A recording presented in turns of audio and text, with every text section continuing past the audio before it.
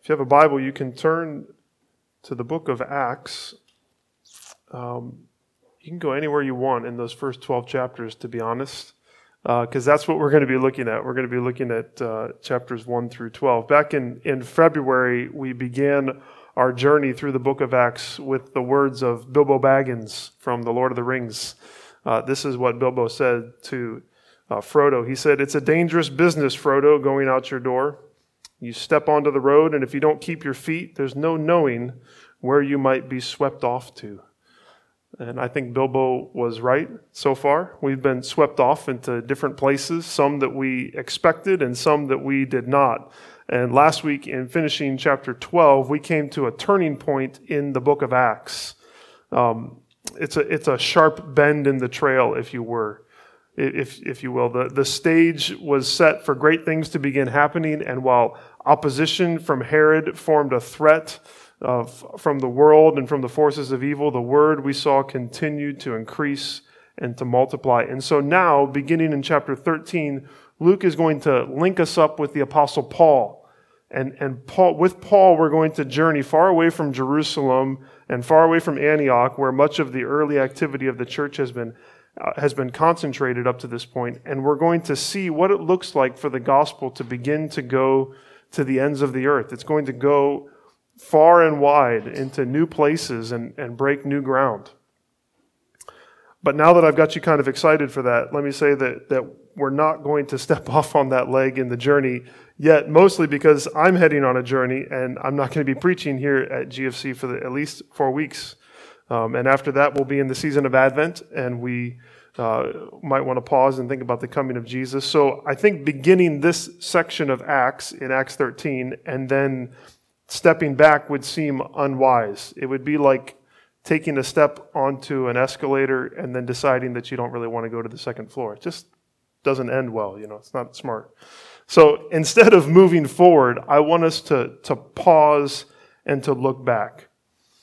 And my hope in doing this is that we'll get a clearer picture of the flow of the book of Acts and remember where this story has taken us so far. But more importantly, I want us to pull together and to remember some of the key lessons and the applications that God has, through His Spirit, shown us in these 12 chapters. So don't hear that. If you've been with us for those 12 chapters, don't hear that and say, well, I guess I've heard all of this before, so I can work on my grocery list or something. That's not what you should hear, because I'm the guy that preached all these sermons, and I don't remember everything that we said, and none of us are living perfectly all the applications that we've seen in this book. So it's good to look back. It's like in math class, or when you have to get a license or a certification renewed. It's always good to pause and review and to see what we're doing. And with Scripture, it's always good to meditate on how we're applying what we've learned. Truly knowing God's Word should always lead to living God's Word daily. And reviewing what we've learned will help us to do that. It's going to help us to actually apply what we've seen rather than let it pass by quickly. As we look back and consider the call to join in on what God is still doing in the world, I think what I want our hearts to feel this afternoon are 3 things. I want us to say at the end, and we'll revisit these thoughts, but just thinking towards application, I want us to say these 3 things. This may not be as easy as I thought. Thinking about joining in on what God is doing, this may not be as easy as what I thought. The second thought is, with God's help, this is something I can do. With God's help, we can be a part of what God is doing in the world. And third, there's nothing better I could invest my life in. So this is what we're driving towards. This may not be as easy as I thought, this whole walking in the ways of the book of Acts. This may not be as easy as I thought. With God's help, this is something that I can do, and there's nothing better that I could invest my life in. So as we head in that direction, let's begin by remembering some of the places of Acts 1 through 12. So I want us to walk back through some of the places of Acts chapters 1 through 12. The book of Acts takes us in many different places geographically, And the geographical movement that's going on in the book of Acts is very important. But it's interesting to note, isn't it, that the first 7 chapters, in those chapters, there's not much change in location. We're not going lots of places. And that's because the activity of the early church was centered in the city of Jerusalem. The book opens with the recently resurrected Jesus ascending into the clouds from the Mount of Olives, which was just a Sabbath day journey from Jerusalem. And just before he left, he told his disciples to stay in Jerusalem and wait for the promise of the Spirit that was going to come in not many days. So in the beginning, we're not surprised that no one really leaves Jerusalem because Jesus told them to stay there.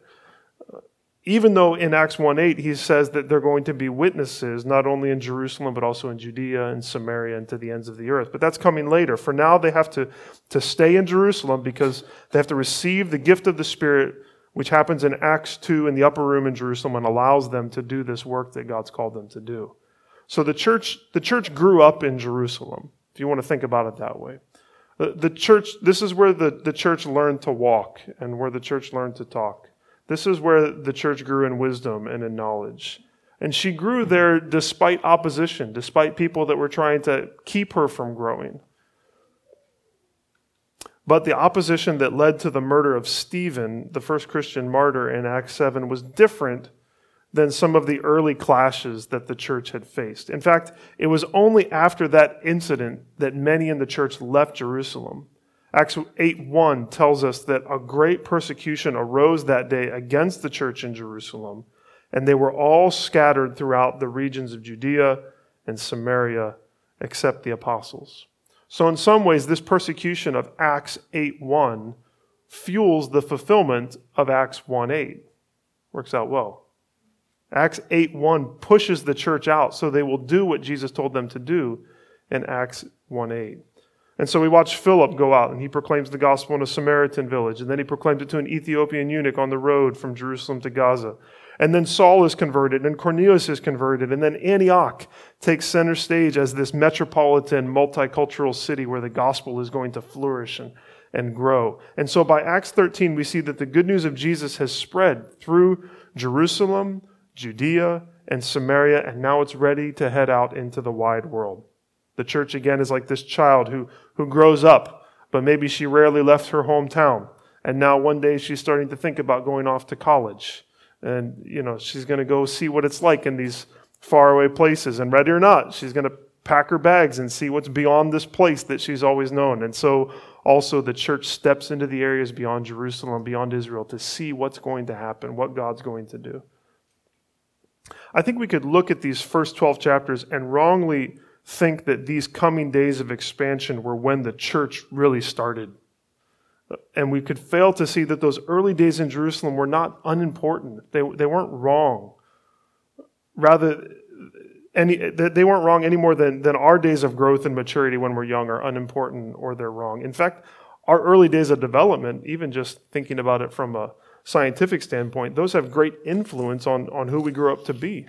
And so also the early church in those early days needed to grow. It needed to understand who it was. It needed to understand what it meant to follow Jesus now that the Spirit had come. The church needed to come to grips with the reality of what this good news going to the ends of the earth meant. What does it mean that everyone can come to know Christ?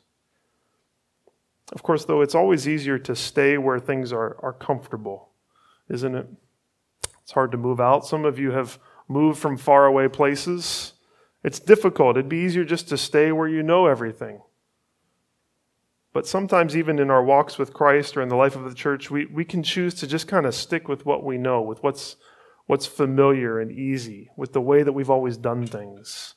But we should ask if there's an opportunity for growth when we step into places and situations where God has to show His power. We should be looking for ways that we can step into these kind of situations that would force our faith to grow. Maybe God will disrupt things. He'll send something and it will disrupt us and get us going like happened in the early church. Maybe He'll shake us up and change the way that we're used to walk so that we could walk in more boldness, or we would take the gospel to a new place. Maybe he'll take the church building that you met in and turn it into a storage unit and make you homeless for a little bit to stretch you, to push you, to call you to whatever it might be next. We should be careful about being too comfortable and maybe welcome being shaken up a little bit and pushed out of our comfort zones as individuals and as a church. Well, in these early days of growth and transition, we see geographical movement, and that's important in the book of Acts, but we also see some wonderful teachers and leaders in the early church.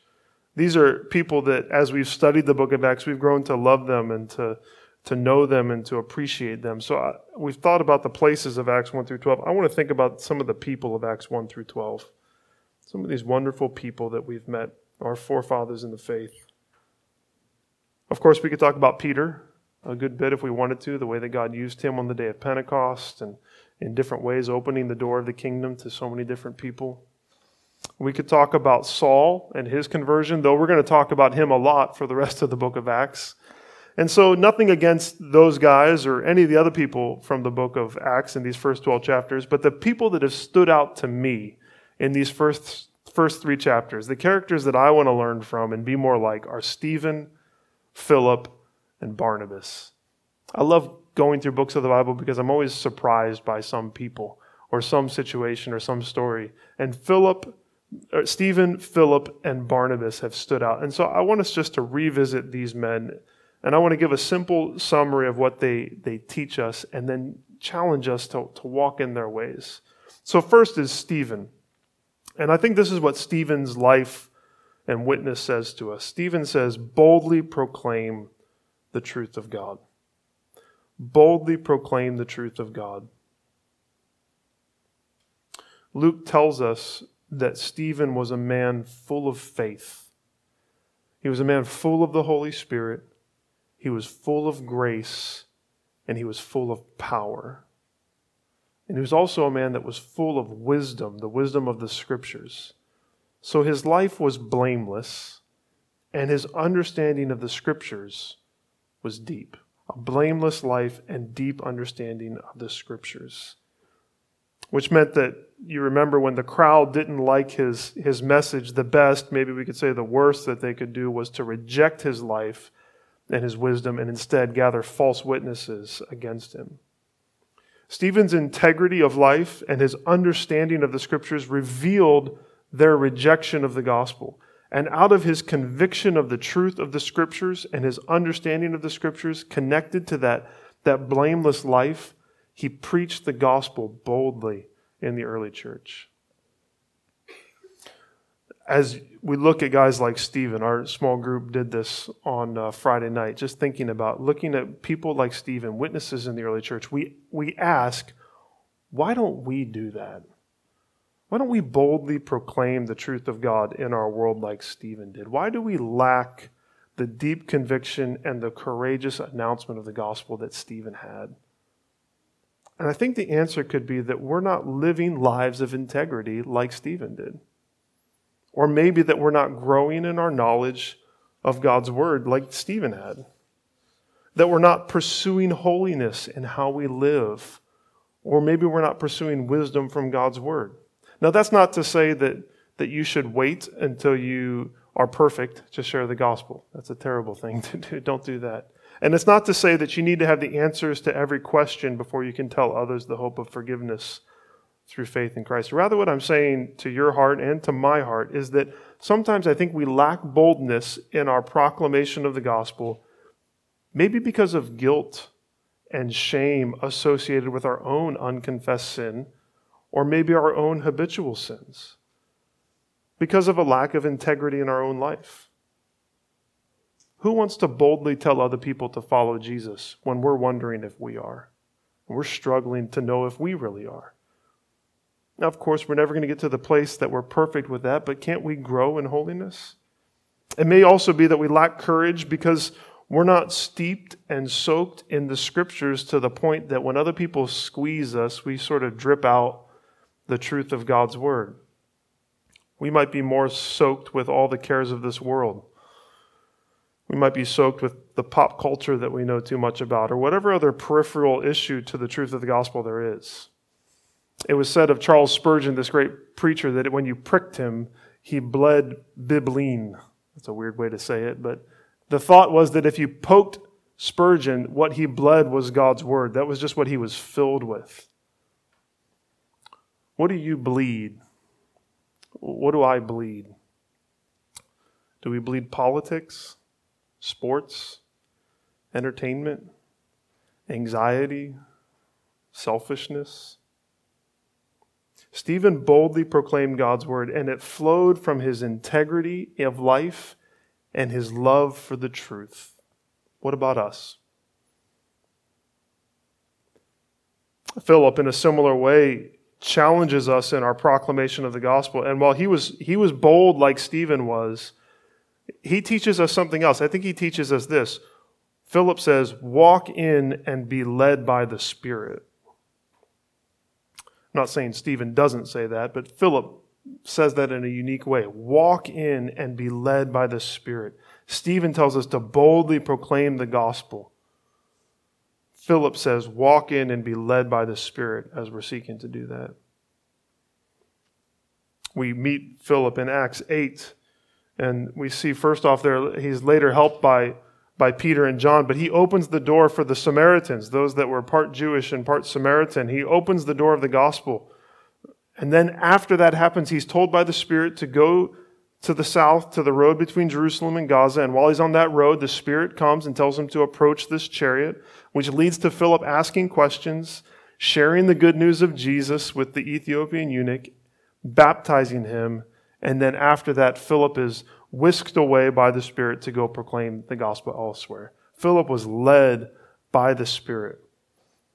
I think as we look at Acts, if we're honest, as we've looked at these first 12 chapters, there's this general call in Acts, this conviction that we're feeling to share the truth of the gospel in the way that we see the early church doing it, to proclaim the gospel to others. This good news that Jesus has come, he's lived, he's died, he's risen again so that we can have new life in him. That it's by repentance and faith. It's not by the good works that we do, but it's by trusting in what Jesus has done on our behalf. And we can be forgiven. We want to proclaim that message. And Philip shows us how God's Spirit, in seeking to work in and through us to bring the good news of Jesus to specific people in our daily lives, that if we are following God's Spirit, we can proclaim this good news to others. We see that God does this in supernatural ways within very ordinary situations. So walking down the road can lead to a divine encounter with a soul in need of forgiveness. Just walking down the road. We're invited to be a part of sharing the message of the gospel with others as we're aware of the Spirit's promptings and nudges in just everyday life situations. Philip shows us that. And I think this ties in with Stephen's example of integrity and his love for the Scriptures, in that as we're walking in holiness, like Stephen, as we're growing in our understanding of God's Word, then we're going to be attuned to the Spirit's leading. These things couple together. So we're going to be listening to God's Spirit. We're going to be looking to be used by Him if we're walking in holiness and we're soaked in God's Word. We're not quenching the Spirit because of our sin. And we're not dulling the Spirit by ignoring God's Word. Rather, our hearts are pure before God, and they are filled with the truth of the Scriptures. So the voice of the Spirit, it becomes not a whisper. It becomes loud and clear in our daily lives, because there's nothing that hinders it. There's no sin that hinders it. There's no clouding of our brains with other things. We're so soaked with the truth that we hear the Spirit speak clearly.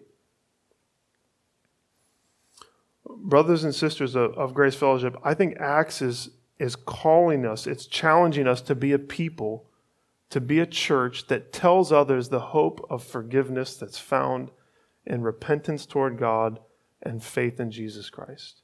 Stephen and Philip are modeling this for us, and they're calling, along with the whole book of Acts, they're saying to us, join in on the unstoppable, ever-expanding, Spirit-empowered spread of the good word of Jesus for all people, to all people, for the glory of God.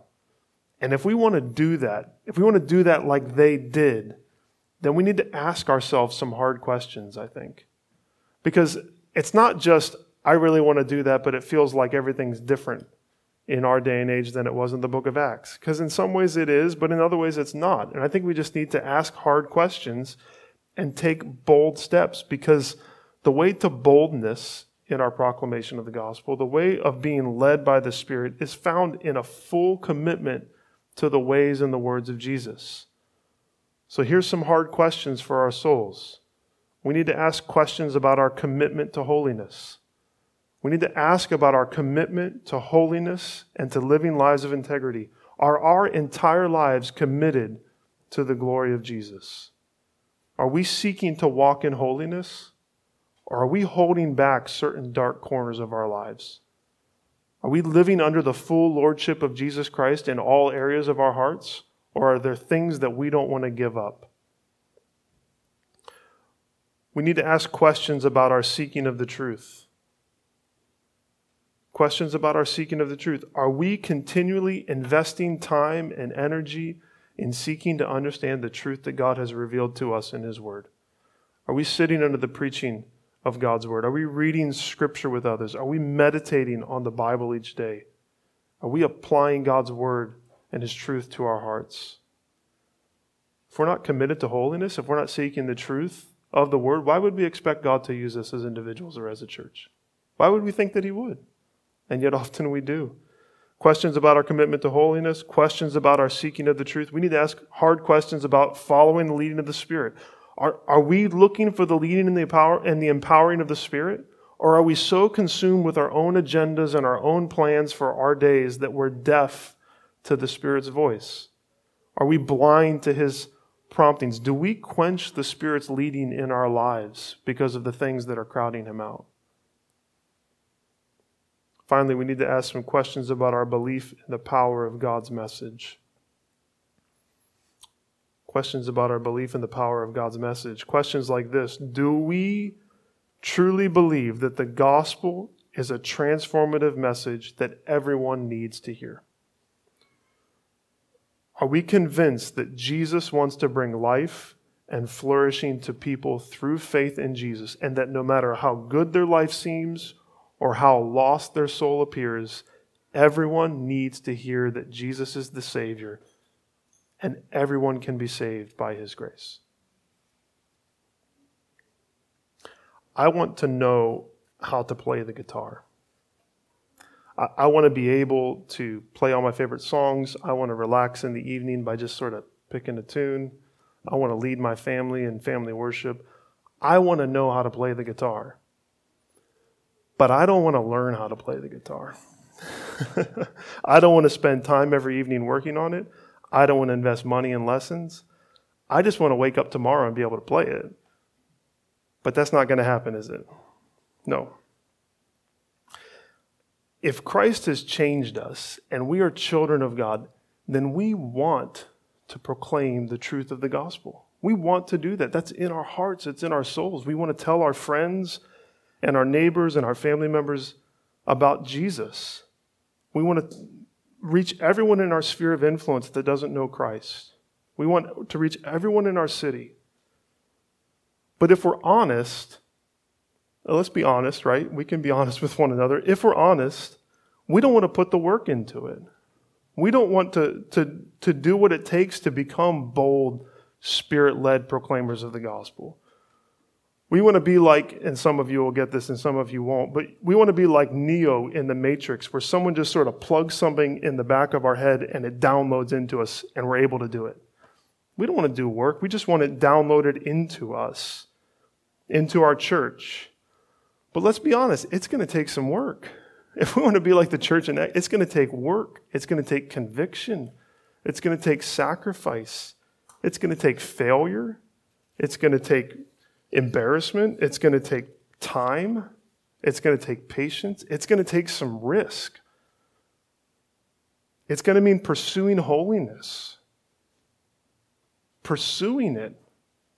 It's going to mean growing in our knowledge of the truth, putting away some things that are distracting us, choosing some evenings not to do what we normally want to do, not to turn the TV on, waking up early in the morning before we have to go to work to spend time knowing God. It's going to take following the leading of the Spirit, even when He wants us to do something that's awkward and uncomfortable and difficult. It's going to be hard. It's going to take work, and it's going to take the work of God's Spirit. In the mystery of God's ways, we are called to work hard. But we also realize that anything good that will come from us is a work of God in us. That He is the Holy Spirit. He makes us holy. He is the Spirit of truth. He leads us into truth. He is the one that we walk with and in. I think even now the Spirit might bring conviction to our hearts, sins that we need to confess and cast off, attitudes and actions that are working against the Spirit's work in our lives, ways that we have neglected God's Word, patterns and habits in our lives that are keeping us from walking with and in the Spirit. Don't quench that work of the Spirit.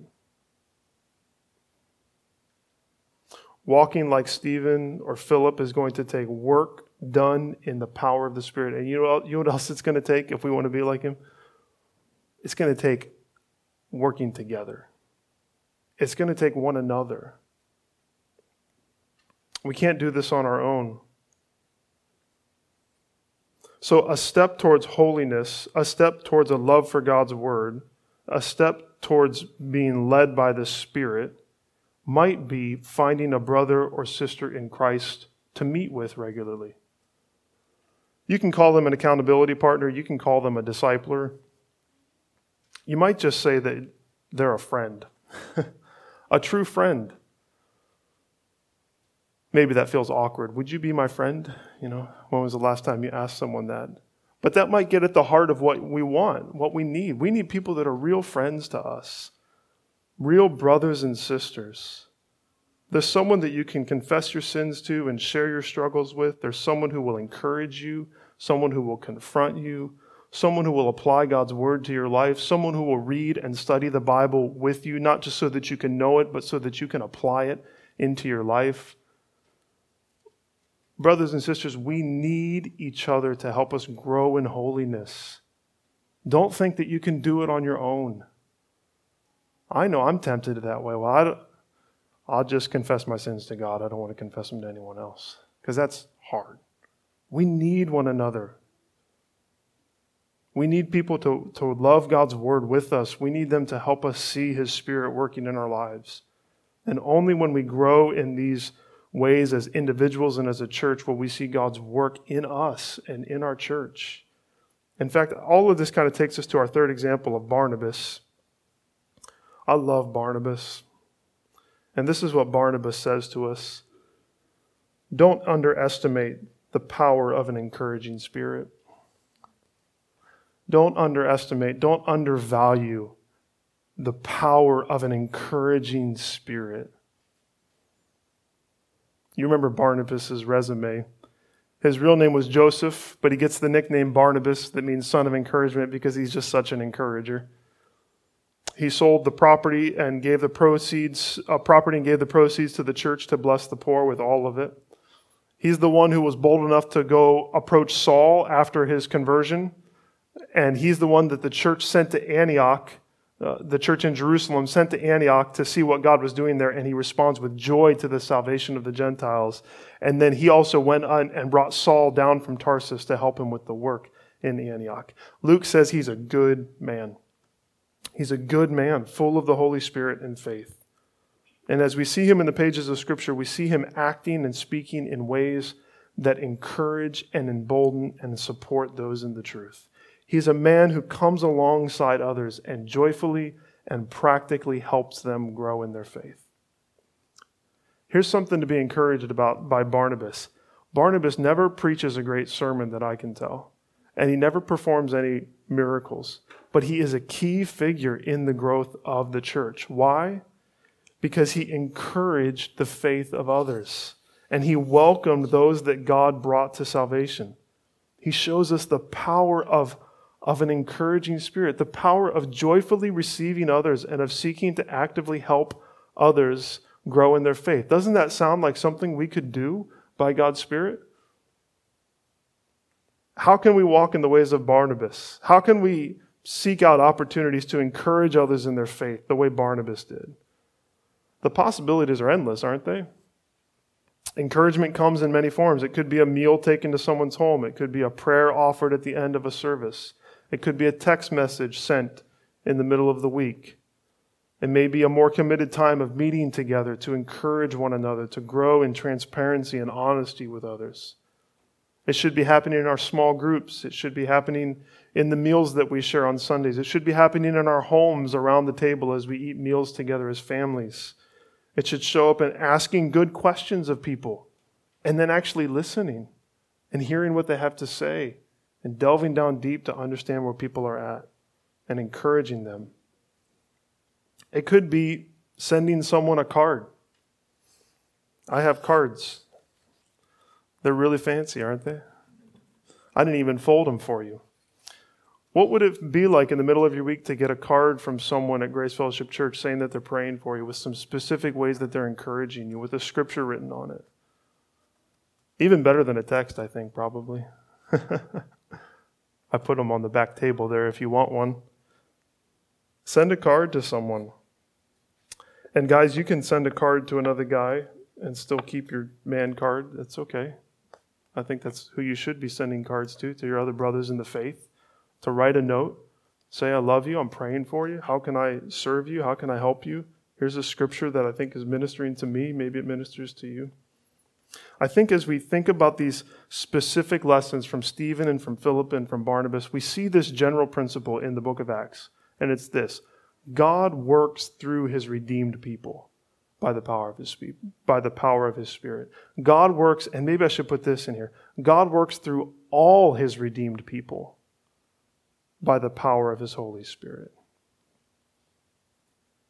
God works through all his redeemed people by the power of his Holy Spirit. That's the way that God has chosen to work in the world. He works through people, through all his people, all his children who are indwelt by his Spirit. Which is why we keep saying that the message of Acts is an invitation to all of us, every single one of us, to join in. Join in on the unstoppable, ever-expanding, Spirit-empowered spread of the good word of Jesus to all people for the glory of God. Every single one of us get to be a part of that. It's going to take some work, though, right? If you want to join in, you don't just sign your name and I guess you're in. No, it's going to take some work if we really want to be a part of this. Some Spirit-empowered work. Some collaborative church together work, but there's nothing better that we could invest our lives in. Nothing. Because Acts has shown us that God's sovereign plan always moves forward despite every opposition. God's sovereign plan for the world always, 100% of the time, moves forward despite every opposition. Every other kingdom will eventually fail, including the United States of America. Every other investment will eventually fail. But God's kingdom and his word cannot be stopped, and it will never fail. Think about these summary statements from the first 12 chapters of the book of Acts, and we're not even done yet. After the day of Pentecost, everyone gathers together, and we're told in Acts 2:47, the Lord added to their number day by day those who were being saved. The religious leaders got upset, threw Peter and John in prison, later released them, and we read in Acts 4:31 that when they, the church, had prayed, the place in which they were gathered together was shaken, and they were all filled with the Holy Spirit and continued to speak the word of God with boldness. The apostles get arrested again, and they're released. And in Acts 5:42 we read, and every day in the temple and from house to house they did not cease teaching and preaching that the Christ is Jesus. There's an internal conflict, and they solve it by establishing deacons. And so Acts 6:7 says, and the word of God continued to increase, and the number of disciples multiplied greatly in Jerusalem, and a great many of the priests became obedient to the faith. Saul gets converted, and more persecution arises.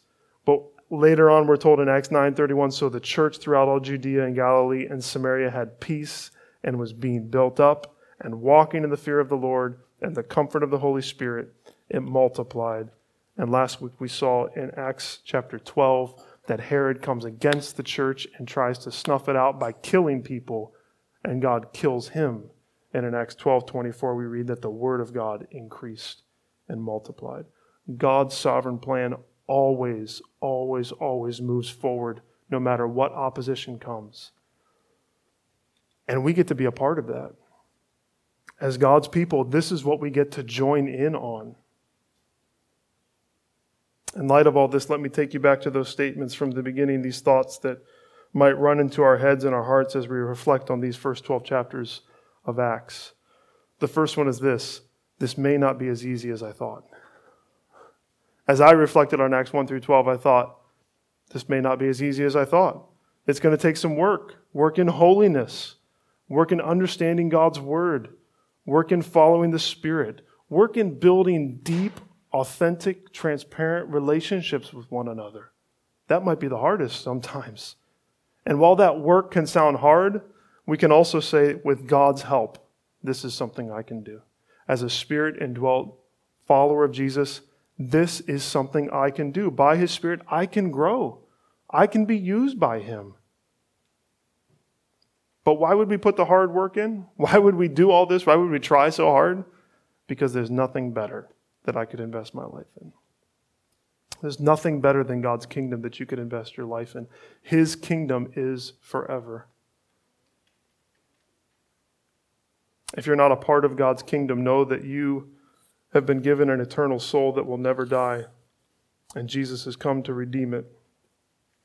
Jesus has come to make peace between us and God because our sin has caused a separation between us and God. And there's nothing that we can do to bridge the gap that's between us and God. And so Jesus has come to bring salvation, to take us back to the Father, that if we will turn from our sins and put our faith and our hope in what Jesus has done by taking the penalty for our sins and living the life that we could not live, then He will forgive us and He will free us. He will make us His children and He'll make us a part of His everlasting kingdom. And then we get to join in on this whole thing. I think another response, though, as we close, to these three men or some of these intimidating things would be to ask the question, maybe you're not convinced and you say, can God use me? Can God really use me in this thing? I don't know.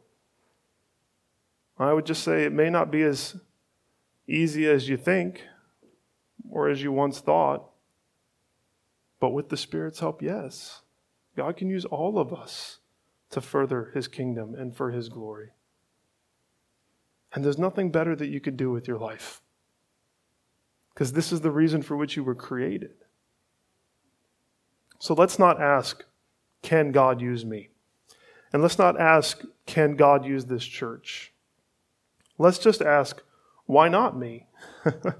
Why not us? If He could use Stephen and Philip and Barnabas, and if He could use this small church gathered in an upper room facing unbelievable opposition, if He could use them, why not us?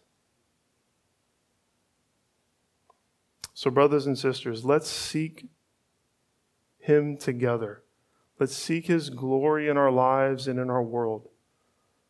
It's not going to be easy. But by God's grace and in His power, we can do what He calls us to do.